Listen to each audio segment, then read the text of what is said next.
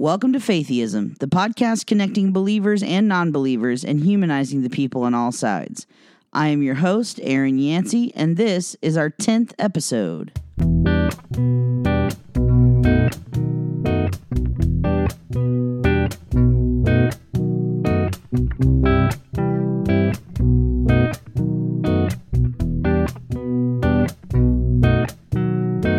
All right, today's episode is going to be a little different, guys. The number one question I get from listeners is, Eren, why haven't you told your story yet? Well, y'all are going to get your wish. For this 2-part episode, I sit down with Nolan from episode 4 and my good friend Adrian Armel for a little chat about, well, me. Now, I would have been perfectly content with continuing the podcast without these episodes, but I'm not one to ignore what people want. And I guess it also gives you a little insight about why I started this podcast and why I'm so interested in hearing other people's stories about their journeys into, out of, and around faith. I wanted to make sure this was done right, so I chose 2 of the coolest people I know to interview me. I trusted them to be respectful and thorough, and boy, they were. We had a great time making these episodes for you, so I hope you enjoy them as well. I think maybe a good way to start the show would be to talk about what we're doing here today. Because, surprise, listeners, this show's been hijacked. Yeah, so for those of you who've been listeners, you should know that I don't like to talk about myself very often. And when I do, it's very brief and vague. So today, we're actually going to be interviewing me. My podcast has been stolen by my good friends Adrian and Nolan. I'm that back. Rhymed. Nice and poetic. Yeah, Nolan's back. And then we also have my friend Adrian. So why don't you guys know Nolan? So why don't you introduce yourself, Adrian? Hey, folks. So my name's Adrian, and actually, my wife was, I believe, the first episode of Faitheism. And I have known Eren for ever, it feels like. I grew up in good old Southern Indiana. For my kind of brief faith background, I was raised in a non-denominational church. My mom's side of the family was all Southern Baptist. My dad's side was all Catholic. So we were kind of raised somewhere like monkey in the middle. I would say I personally identify as Christian light. At this point in my life, Diet Christian. But I have had a lot of time with Eren over the years and experiencing the different phases of faith or not faith. And I was so excited that you invited me to come do this because I want to force you to, maybe not force, that's not the right word, but I really want you to have the opportunity to share your story because it is so unique, and I'm excited to hear more about, what got you into wanting to make this podcast, and I also want to hear from you where you are now, but I'll kind of let Nolan just briefly remind us who he is too. Oh, yeah, hi, I'm Nolan Wheatop, and if you've listened to the show, you know enough about me. So I am still the current Jewish person on the show, and we all kind of grew up together. Although I would say you two probably grew up more together than me and Adrian. Though were neighbors growing up in early childhood. Very cool. I didn't know that. Yeah, same neighborhood. Good old Eastlake. Mm-hmm. Oh man, those are the days. Oh yeah. So for my own self, I identify as a trans man, so I use he, him pronouns, but if you could both remind me what pronouns you use, that would be great. Oh, no worries. He, him as well. I am also he, him. Beautiful. Just a room of dudes.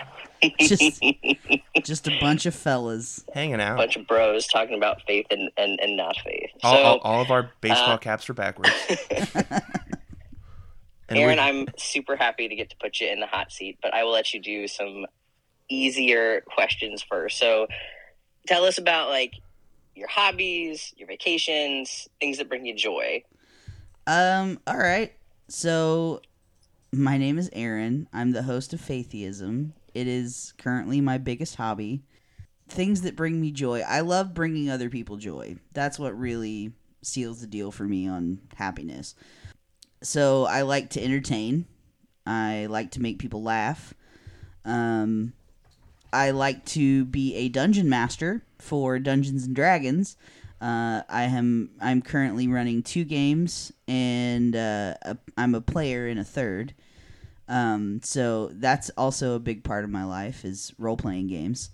I think just getting to sit around a table and play pretend with your adult friends is probably the pinnacle of adulthood. I think there's nothing better than recapturing your childhood in that way. So I guess maybe it's Arrested Development. Maybe it's just trying to recapture a sense of wonder. But that's what I like to do. I'm also a musician. I play in a band called Gray Sky Summer. We have a couple albums out on Spotify. I play drums and sing for the band. And occasionally hop on a bass track or two. So yeah, that's pretty much it. I work a lot. I hang out with friends a lot, mainly family. And by family, I mean like my wife's sister and her spouse and a couple other friends. It's more like a found, chosen family. But yeah. Wonderful. I just want to put out there that you are someone who I've always thought of as like, it doesn't matter what instrument is in your hand. It's just like somehow you have that keen ability to like, I'm going to mess around with this. And like whatever comes out is like magically musical. And there are some people who I feel like have that. But I have always thought of you as one of those people who just like, there is something inside of you that is just like, got that, I don't know, like that spark or touch or whatever. But yeah, it seems like somehow you're always able to just like have music flow out of you. And I think that's such a cool thing. I play a mean copy machine at work. I often beatbox to the rhythm of scanning documents. We do what we got to do to survive, I mean, I think at one point I was singing Earth, Wind, and Fire September to the rhythm of the scanning documents. I'm going to sneak in one more question, then I'll turn it over to Nolan here. But I want you to tell your listeners about yourself and what has been whatever you would call your faith journey over the years. Like words that maybe you would have used to describe yourself at one point and maybe words that you'd use to describe yourself now. But just tell us about yourself and your own faith journey a little bit. Oh boy, that's loaded. I guess, okay, so I was born and raised Christian. We got into the apostolic faith when I was around 5 or 6. And then from there, we stayed in that faith until both my parents and myself left the church. I'm here to play village idiot, so which is a part that fits me like an old coat. Explain the religion that you just said that you grew up in. Yeah, so Apostolic Pentecostal, I believed that there was one God, and his name was Jesus, that Jesus was a manifestation of the Father of the Old Testament. So we did not believe in a Trinity, per se. We thought that was heresy. We also believed that the path to salvation was a 3-step process where you repent of your sins, you're baptized in the name of Jesus, and it's very important that you use that phrase, because being baptized in the name of the Father, Son, and Holy Ghost were just titles of God, and you had to be covered by the name. And then you received the gift of the Holy Spirit with evidence, the evidence of which would be speaking in tongues. So we believed that was the 3-step process to salvation. Speaking in tongues sealed the deal, and you're on your way to heaven. And then further than that, we believed in sanctification. which was a process after salvation where you begin to change things about your life, or if you were indoctrinated and grown up in the church, then you would already have these things nailed down. We called them holiness standards. So women had the brunt of the the standards. No way. Yeah. So women could not wear pants. They could not cut their hair. They could not wear makeup or jewelry. They could not have skirts that were higher than their knee and had to cover their knee. Some churches believe that you had to have your sleeves to your elbow or further. The church that I grew up in wasn't particularly strict on things like wedding rings. Some of the churches that I grew up around, however, they would exchange like wedding watches, which is interesting. Or like exchanging Bibles. That was another alternative. So I don't know. There was a lot of rules. There was a lot of dogma that was involved in apostolic Pentecostalism, and it's not a monolith. Not every church is going to be the same. Some churches that I grew up around, their women wore foundation or trimmed their hair but kept it long. So there are variations in every denomination that you come across. Like no one denomination is a monolith. I mean, we believed heavily in praise and worship. So music was a very big part of my growing up in the church. I began to play guitar when I was about 7 years old. And by the time I was 12, I was playing at church on the platform for worship services. I would also play bass. My dad was the primary bass player at the church, and so I would fill in for him if he was not going to be there. He taught me everything. So, that was a big part of our walk of faith was worship. So that's a little bit about apostolic Pentecostalism. And by the time you're hearing this, I've already had a couple people in the Apostolic Church on the podcast. Hey. So, so that'll be, or former apostolics at least. So yeah, that's just a little bit about. I mean, you hear stories about snake handlers, and I was a step away from that. You know what I mean? Like rolling around on the floor, speaking in tongues. The whole nine. But yeah. Definitely not snake handlers, because I don't think I would have jived with that.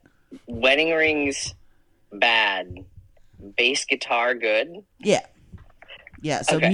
music was definitely a great thing in the church. Like, let everything that has breath praise the Lord. Right. And so, we were big into demonstrative worship. If you love God, you better show it and do it like you mean it.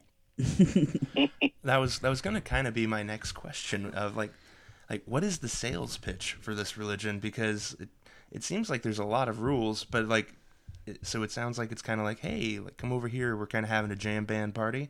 Yeah. Okay. That's the music is a big selling point for it. Also, escaping hell.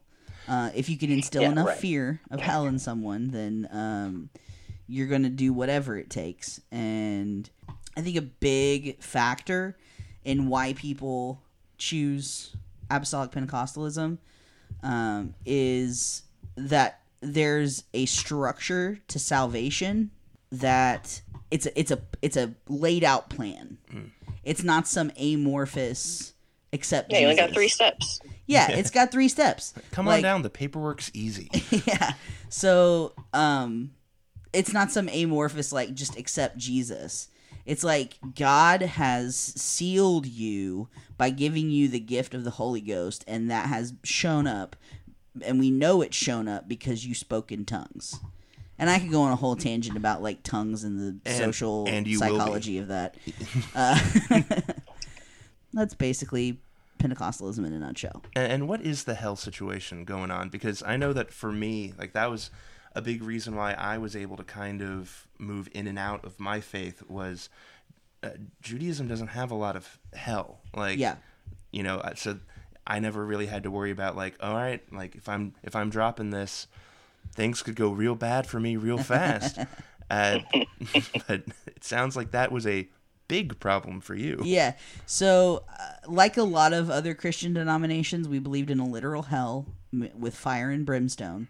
We believed that there was this event called the rapture that could happen any 5 minutes now, any 5 seconds now. And that there's going to be a trumpet that blows, and all of the saints who are on the earth are going to be caught up with Jesus in the sky. And that the dead who were in Christ are going to rise from their graves and also be caught up to Jesus in the sky. And that we were all going to fly away to heaven together. And those who were left behind were condemned to suffer in the tribulation. And then the only way you were going to be saved was martyrdom. If you took the mark of the beast, you're screwed for eternity. I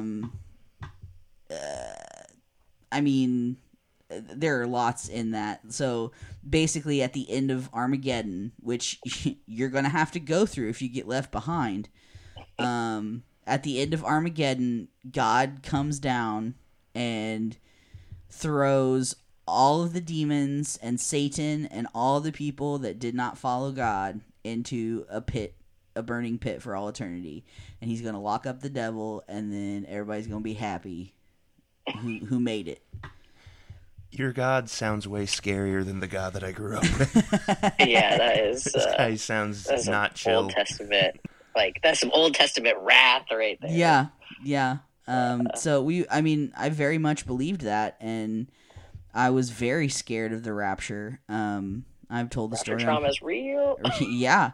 I remember watching videos of like these really bad movies that people would make about the rapture, and they were so bad.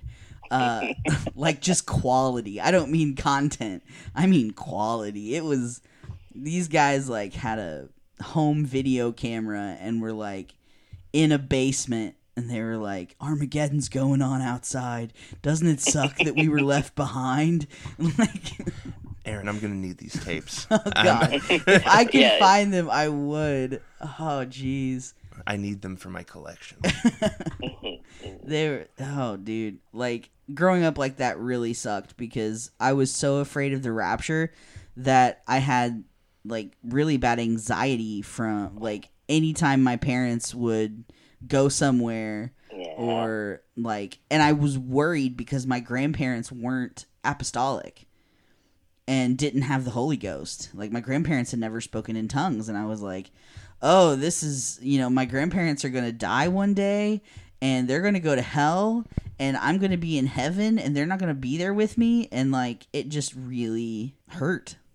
You kind of just answered one of the questions I was going to ask, because I was like, all right, how does a family join this church? Like, is it something you're just born into? Or it sounds like your parents kind of moved into this. Yeah, so we converted when I was about 5 or 6.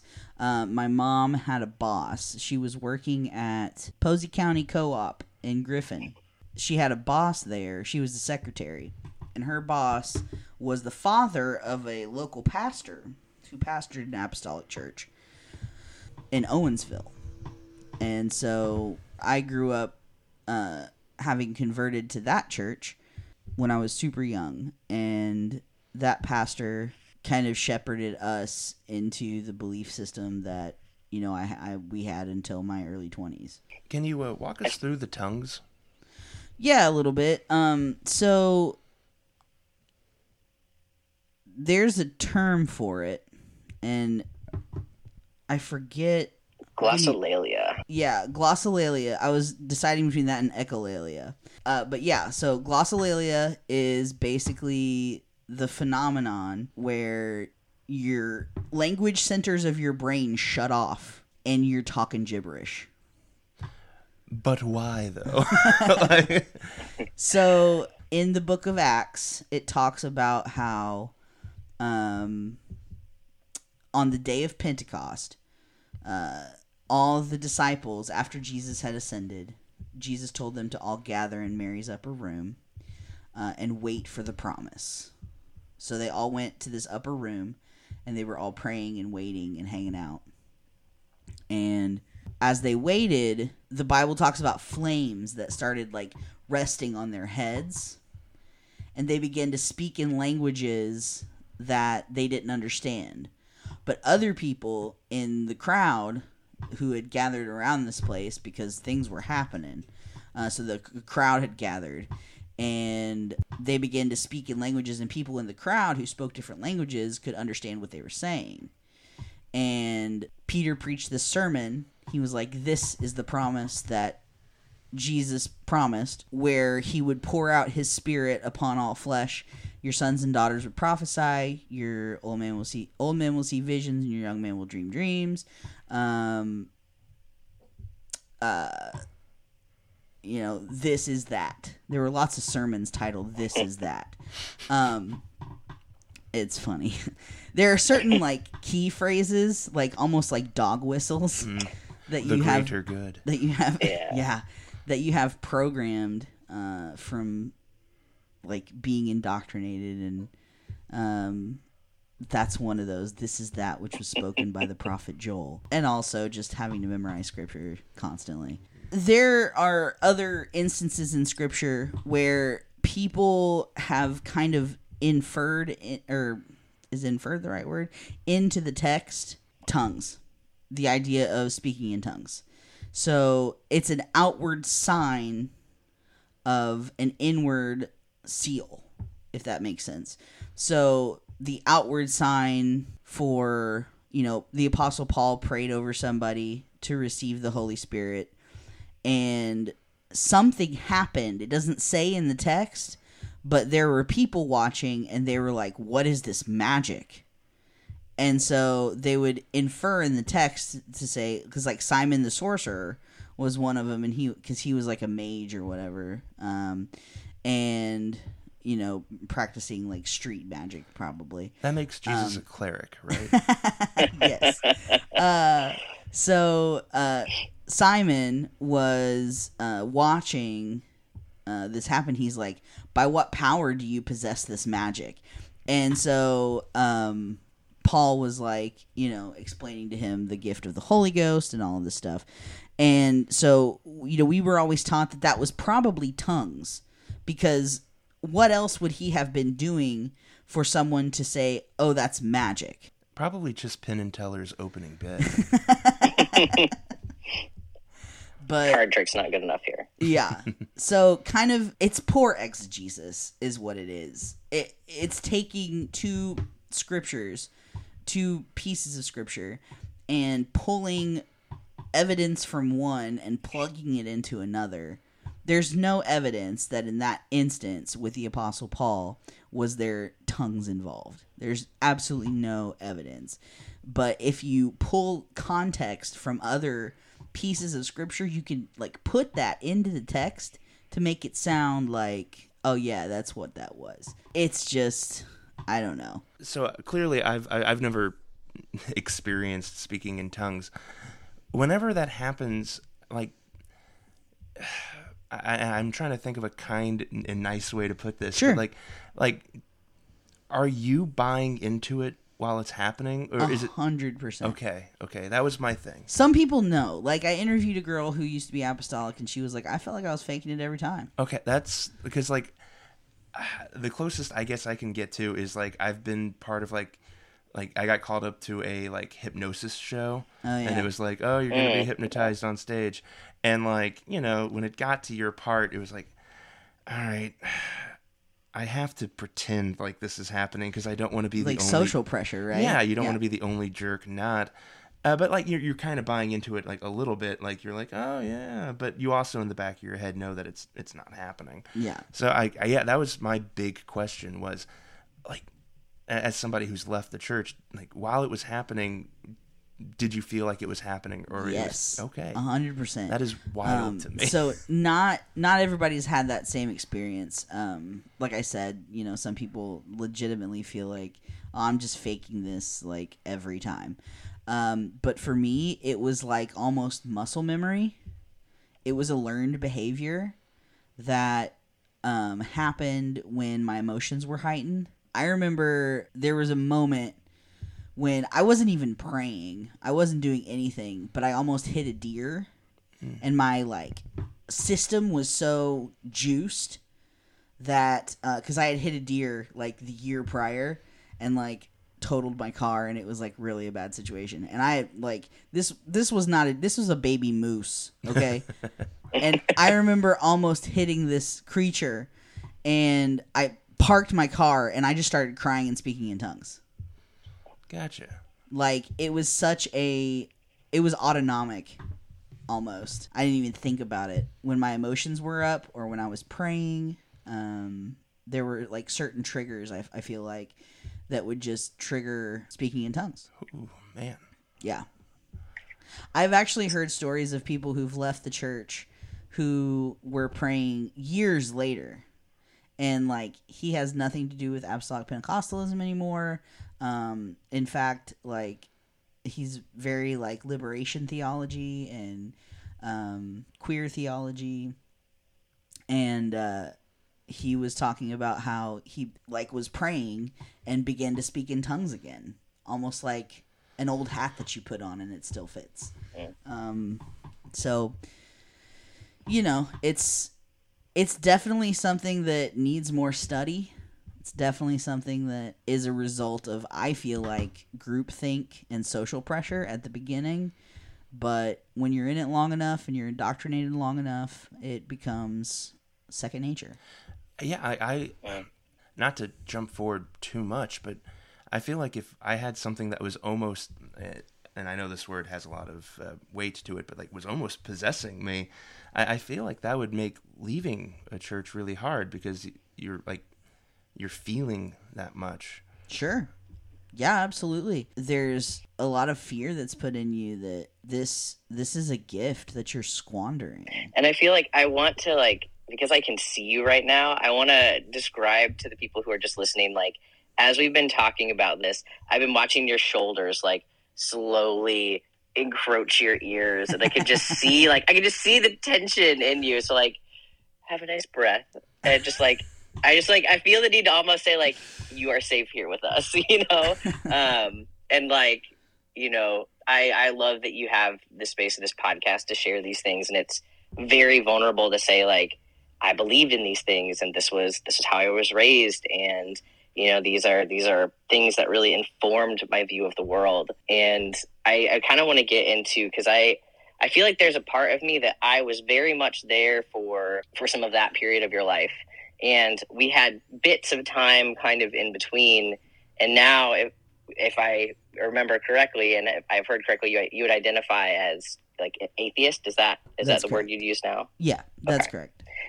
So, fill me in agnostic on... atheist. Agnostic atheist. Gotta keep one toe in. Yeah, so the reason I say that is because I think it's unknowable to know whether or not there is a, you know, God, like a big G. I am an atheist when it comes to a lot of specific gods. I am an atheist when it comes to Norse mythology. I'm, you know, and any good practicing Christian would tell you the same thing. I don't believe in Zeus. I am an atheist when it comes to Zeus. You know, like, when it comes to the Christian God, I am an atheist, especially the one that was preached to me when I was younger. So I say atheist out of ease, but truly I'm an agnostic atheist because I believe that, like, it's unknowable. So there's maybe something, there's maybe not something, but you feel like you are like, okay, I when I see it like that, I don't think that is it. Correct.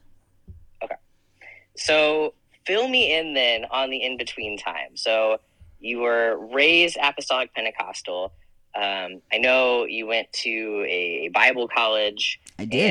And so just fill me in on, like, what, I don't want to say it as, like, what happened, but just fill me in on the in-between time of, like, what was that process from, like, point A to point B? Because I know it wasn't a straight line. Or No. I'm thinking it probably was not a straight line. No, absolutely not. Because I mean, when we all went to high school together, like I know while we were in high school, you were very religious. Yeah.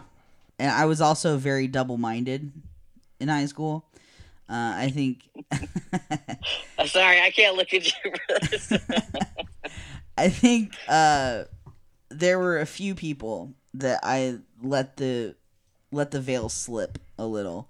Not a whole bunch because of safety reasons.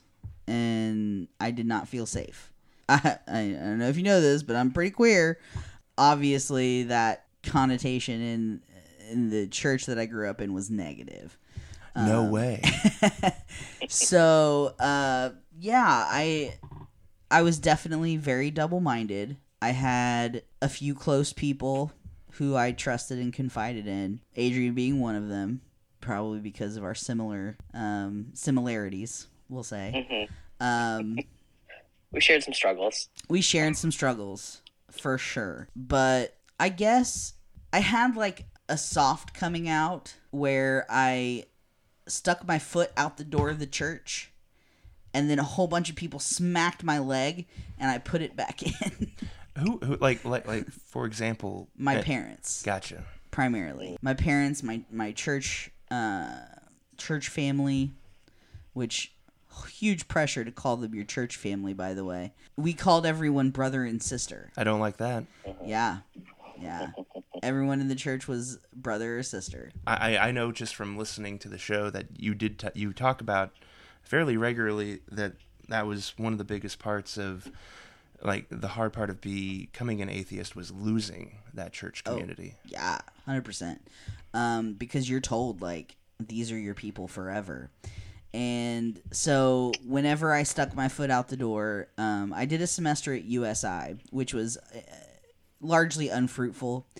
I think I learned more about myself than I learned about anything I studied at USI, mainly because I didn't go to class very often. It was my first, like, foray into the world and getting to, live out from under the thumb of my parents for a small taste of what that freedom would look like, and what it would look like to truly be myself. I got my first girlfriend at USI. How'd the family take that? Well, they didn't know until until towards the end of the semester, and my mom was like, "You're dropping out and going to Bible college, or we're done with you." Bible college was the equivalent of military school. Yeah, and she gave me an option. She did give me the option to go to Oakland City. But honestly, I don't know that it would have been a lot better. And also, I had the opportunity, because they were going to pay for me to go. Like, they were just like, we want you saved more than anything. So Bible college in Indy was cheaper, and it was away from Evansville. Mm-hmm. So I could, make a clean break. Because I knew in my heart of hearts that there was no way I could stay in Evansville and stay in the church. Gotcha. At that point in my life. Because there was too much temptation. And people who knew me. And it was like, the best thing to do is make a clean break. Now, when you went to Bible college, did you feel like when you were going to try and get back into finding a faith and getting back into the church? Or was it almost a, I'm going to be away? I put myself through conversion therapy. Oh, no. It was 100% my choice. And it was an online program, so it wasn't like the horror stories that a lot of people have, but it was still very psychologically damaging. I have one question. Why? Because I wanted it bad. I wanted to be normal. I wanted to be saved. I wanted my parents to love me. I did not want to lose them. And I certainly didn't want to lose my church family, because they were my people forever, for all eternity. I mean, there's no other reason than I wanted so badly to be accepted by my parents, to be accepted by my church, and to be normal, and for God to take away the feelings of wanting to be a boy, the feelings of feeling attracted to women, the feelings of self-expression that I desired, that I couldn't do. I wanted God to take that desire away. And if that meant going to therapy for that, that's what that meant. Yeah, and what does conversion therapy look like? So it was an online program through a certain ministry. I don't even know if they're still running. It was a sister ministry to Exodus International, which a lot of people know about. I don't. Okay, so Exodus International is probably the front runner of ex-gay ministries, and Exodus International had a leader who, I say recently, I would say within the last 10 years, it came out. Because we're old now. Huh? Yeah. Because we're old now. Yeah, because we're old now. I don't like these words that we're saying. Within the last 10 years, he publicly came out and said, because he was like famously ex-gay, right? He publicly came out and said, my wife and I are married and we're happy. My attraction is to her, but I'm gay. I'm always going to be gay. I'm still gay. And I like shoes. And that's literally... That was the bow on it? That was the conversation. And so he came out, and the whole ministry fell apart after that. It closed. I was gonna say I don't want to be offensive, but I feel, whenever you said the ex-gay ministry, I was in my head I was like, oh boy, that is a very musical ministry. I bet that's. Yeah, there's quite a few, I could rattle off the top of my head. Passion for Christ Ministries, Living Hope Ministries, Exodus International, Love One Out, which is a branch off Exodus International. Yeah, there are lots of them that exist. But if the big ones are failing, I feel like that's just kind of evidence that it doesn't work, right? I mean... evidence-based things sometimes conflict with different theologies. Sure. So I don't know. The issue is there's that anecdotal evidence, which, by the way, is fallacious to build a whole belief system off an anecdote. But there's that anecdotal evidence of that one guy I knew from high school who prayed the gay away, and there's always that somebody knows one person, and this person is probably miserable and living in an apartment with a wife and 2 kids and regrets the fact that he'll never be able to be himself, or has convinced himself that this is the way. And that's fine. Let them live their life how they choose to live it. Maybe they had a phase and were just curious and found out that it wasn't for them. Maybe, who knows what the truth of the matter is. But you can't ignore the elephant in the room of all of these leaders in ex-gay ministries coming out and saying, and Exodus International is not alone. There are others that I can't think of the name of them right now, but there are others that were huge, especially out in California, and homeboy's living with his husband now and on a ranch. I just can't even imagine I hope that they feel kind of guilty of just yeah, no, we're gonna ruin a lot of people's lives, but hey, now I'm beautifully married and I live on this ranch. Yeah, so there's a great podcast called Conversations with People Who Hate Me, and it's run by a queer person, and the podcast did a series on conversion therapy, and I'm sold. One of the leaders of a very large movement was who I'm talking about, that lives on a ranch with his husband and stuff. And it was he sat down and talked with someone who had gone to their camp. and had stayed in one of their residential facilities, because there are facilities, and a lot more damaging than anything that I went through.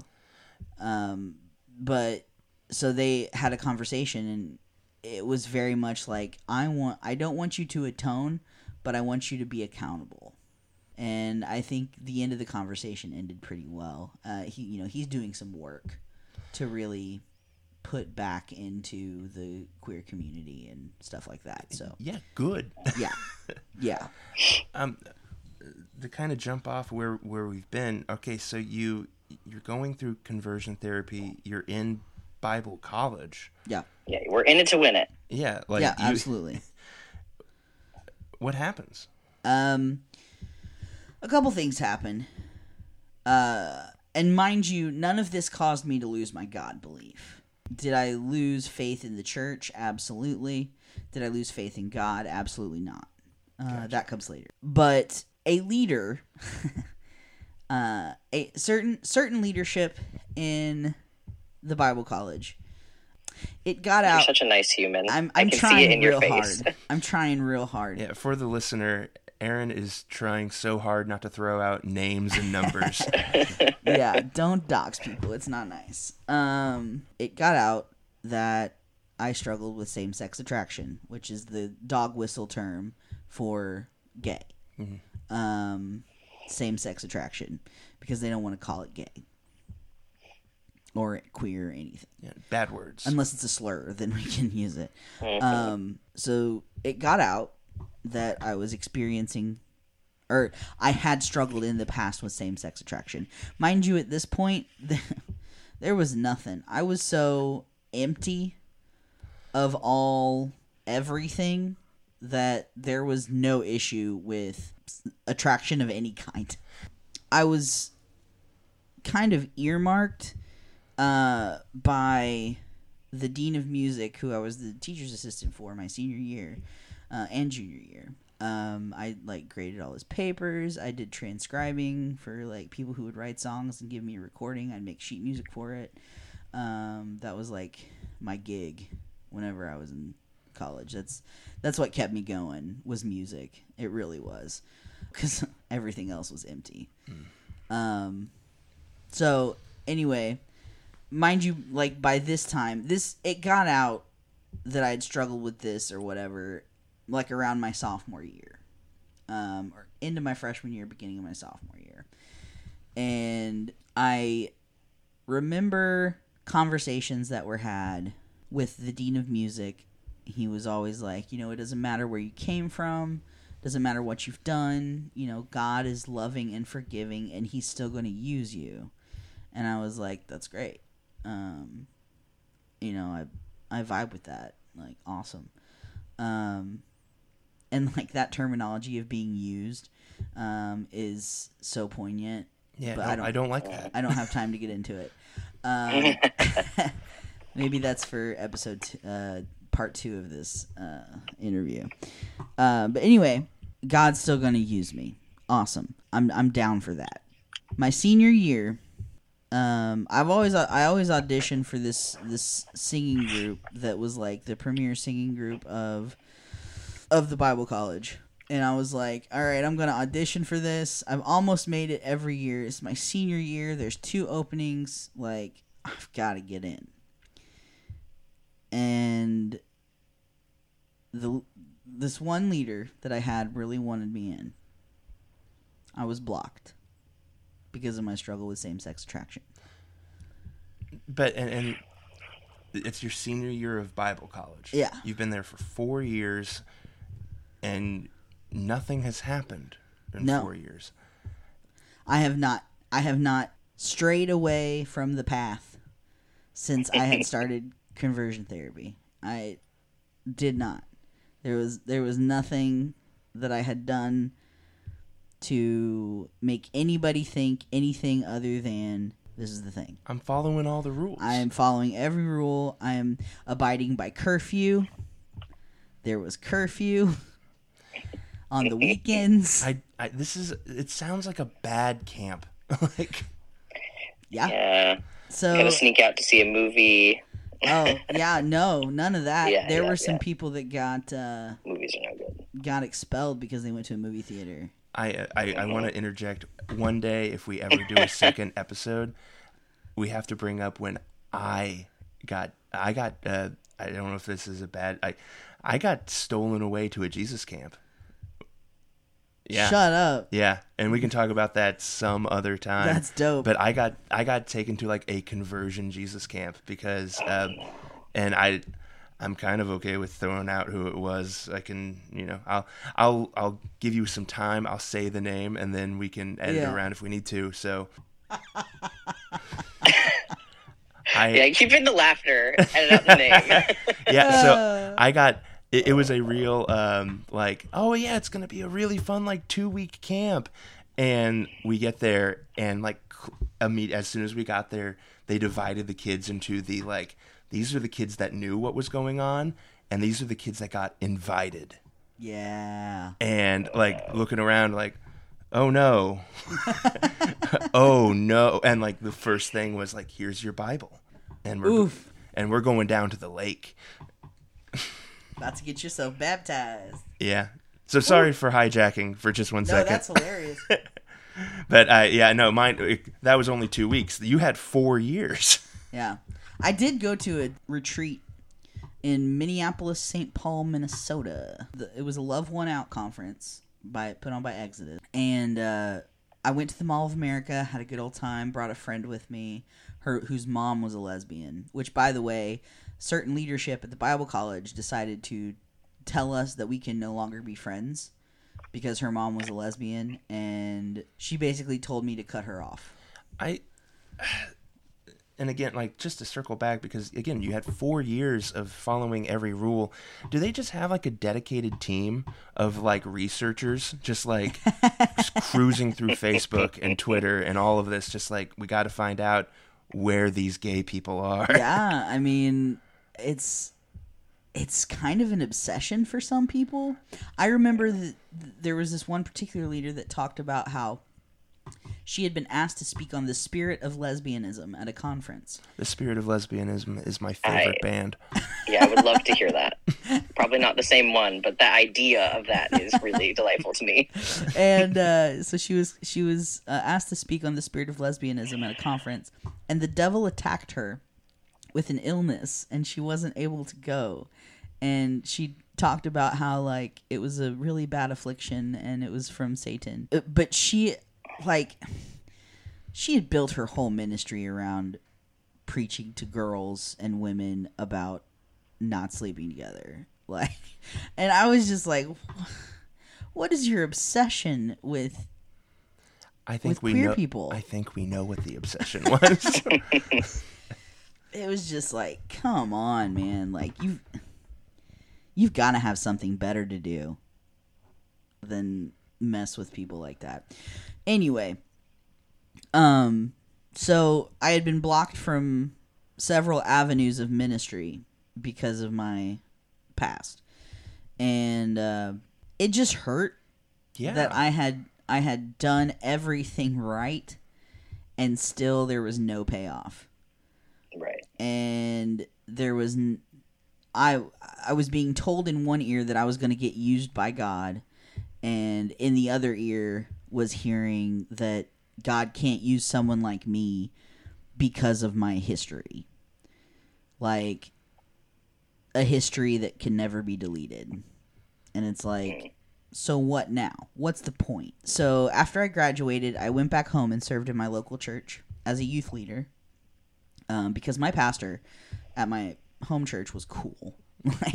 He was super dope. I do think it's important to note there are good ones. Most are probably pretty good. But mind you, I had opportunities for paid positions. I had gone to school for 4 years. Yeah. I had opportunities in leadership for paid positions at churches. I took an internship that was a paid internship. Wasn't able to do anything because, again... Yeah, black spot. Yeah. So I just went back home, served in my local church. I worked at a Christian school as kind of a teacher's aide. And I taught kids music lessons, got them ready for things it was a Christian version of solo and ensemble. which was interesting. And while all of this is happening, are you still like personally believing in everything? Oh yeah. Okay. Like I still hadn't lost faith in God. I had just started losing faith in the church. Right. Well, yeah, because it keeps kicking you in the shins. Yeah. Uh-huh. So I got to the point to where there was a church plant in Evansville that was happening, and I talked to my pastor, and I was like, look, I really want to help this church get its music department off the ground and like help them like start doing their thing or whatever. And he was like, you have my blessing. Go do what you feel like you need to do. I was like, okay, this is cool. So meanwhile, I got my first not church related job, and I started meeting people who were not like me as an adult. I still wore the skirts. I still let my hair grow long. But I started like kind of spiraling in other ways. I started drinking. I picked up some other bad habits that I still have to this day. And I was just kind of hiding all that from my pastor and the church. But I started like hanging out with people who were like really kind, really loving and giving and forgiving. And I was like, man, this is kind of what the church is supposed to be like. Yeah, I'm feeling these feelings. Yeah, and like people that were like okay with wherever you've been. And like they were okay with me being a Christian.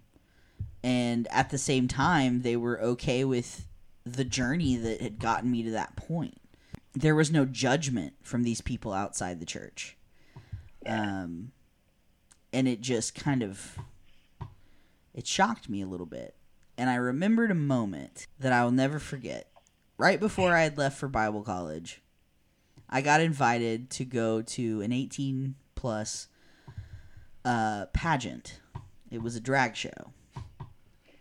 And I was like, you know what? I'm about to go sign my life away to Bible college for 4 years. I might as well have one last hurrah before it all It was your away. bachelor party for Jesus. Yeah. And I just remember I say those people, I'm one of those people. I just remember those people being so accepting. And they're like glad I was there. Like people that I'd never met in my life were like, come sit with us. Let's have a good time. Like here's a couple dollars. Go tip the drag king. And I was like, this is dope. Like these people are so nice. And I had pushed that memory away because I was like, oh, that memory has to go in a hole. It has to go deep down into the pit. Yeah. And so I started remembering things like that in my life when, like my friendships with Tim and with Adrian and, these people that had been there for me when I was at my most vulnerable and my most confused. And the only people that truly were there for me were people outside of the church family that I was told were going to be my family for all eternity. Those were the people that were there for me. So, I start putting that together. I'm just like kind of living in this limbo, double life, hanging out, smoking weed with my neighbors, and then going to church. Just living a complete double life. And sorry, go ahead. Did you have a question? No, does anybody in the church notice or No, nobody noticed it. And that was the Bruce other Wayne thing. Batman. Gotcha. That was the other that was the other thing that tipped me off that something was up. Because if they would have noticed, they would have said something. And if it was really all that bad, God would have told them. Because God tells them an awful lot of stuff. You know what I'm saying? God's been giving them a lot of search history, apparently. God tells people things that are leaders over you. And if God hasn't told them what I'm doing, something's not connecting. Yeah. Something's messed up. And so I remember going to this watch night service. I was playing drums for it. And I just decided that I couldn't do it anymore. And, you know, because, like, it's youth. It's a lot of youth. So we're, like, you know, playing the good shit. Because youth service, you save the good shit for youth service. Oh, yeah. But it was a watch night service. All the youth were gathered, and we were playing some music, and I was really into playing the drums, and I was sitting there playing, and I'm just like, it's falling apart. I'm falling apart. I can't do this anymore. If I go one more day pretending that I'm something that I'm not, listening to the voices in my mind, in my community that tell me not that I'm not good enough, but that I'm not clean enough. I wasn't preserved well enough. Am I going to listen to those voices, or am I going to listen to voices that accept me unconditionally and love me unconditionally? Good, bad, and ugly. And I was like, I can't go another day. I just can't do it. I can't keep living a double life. That's off the table, because that's just... Yeah. Even the Bible says a double-minded man is unstable in all his ways, right? So I can't keep going. And so my options were, this is going to kill me, or I am going to leave. And both of those options terrified me. Leaving terrified me because of everything that we've already talked about. Losing a faith community was just horrible, because I felt like I had no one. You know, like, I went from having all these people to, like, nobody. I didn't know anybody in the queer community in Evansville except, like, the one person I went to high school with that was queer. I spent lots of time with Tim. I was like, man. But I didn't know anybody except the people that I grew up around in church and, like, 3 coworkers. So, it was really hard losing them. But I had to make a choice, and I made a choice, and I don't regret it. It's like stepping into the sun for the first time. Like, you've been in a dark house, and all the blinds have been drawn, and you step outside into the sunlight, and you're scared at first because it's going to be hot. It might be too bright. Your eyes might hurt at first. But then you get... Your body gets used to it. After just a few seconds, your body adapts. And that's kind of what it was like. And what does that look like? Where, like, you make that choice? Like, in my head, I'm picturing you at the drums, and you kind of just put the drumsticks down and walk away. So I finished out the service because I finished my commitments. I had other, like, commitments that I wanted to follow through with. But I emailed my pastor on January 1st. And I was like... New Year's resolution right here. Yeah. I was like, here's the situation. I'm queer. And I know that doesn't jive with your belief system. But my belief system has changed. And I understand if you don't want me back in your church. I also have XYZ things that I can't do now because I'm no longer in ministry. Because of my orientation. And as much as it pains me to say, you know, I'm sorry for what that's gonna inconvenience you, basically. Hey, my life is falling apart. I'm sorry that this might be kind of a pain for you. Yeah, I'm sorry for, and I apologize too for, like, being that Bruce Wayne Batman for a while. Because that wasn't right to be living a double life. I feel like either I'm going to be honest with myself or I'm not.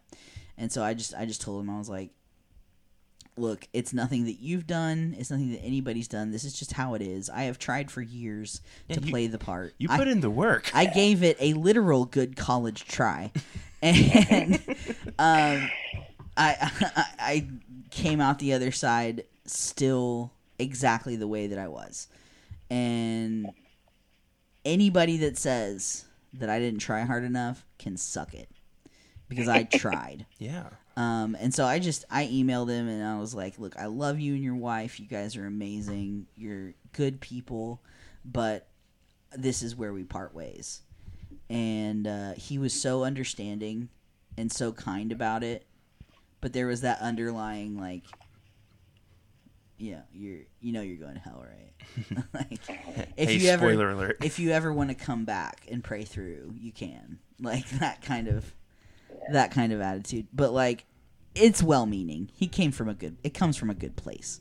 I don't fault him. He's not one of those megachurch pastors that, like, sucks people's money. He was a home missions church plant pastor who wanted to give back to his community and, like, make a difference. So I don't fault him at all for that. I fault the people who were making money at that college. Yeah. I really do. Because let me tell you, the president of that Bible college had a big old house. Well, that was part 1. Hopefully you enjoyed it, and you tune in next week for part 2. Thank you so much to Dustin Smith for helping me write and record the music for the podcast, and to Megan Lawler for our thumbnail. Faitheism is written, recorded, and produced by me, Eren Yancey, your friendly neighborhood atheist. Be sure to subscribe and leave a comment about what you thought of our show. If you have a story to tell and would like to be on the podcast, send us an email at faitheismpod@gmail.com. That's FAITHEISMpod@gmail.com. Thanks for listening, and remember, even if we disagree about God, we can always agree about our humanity. See you next time.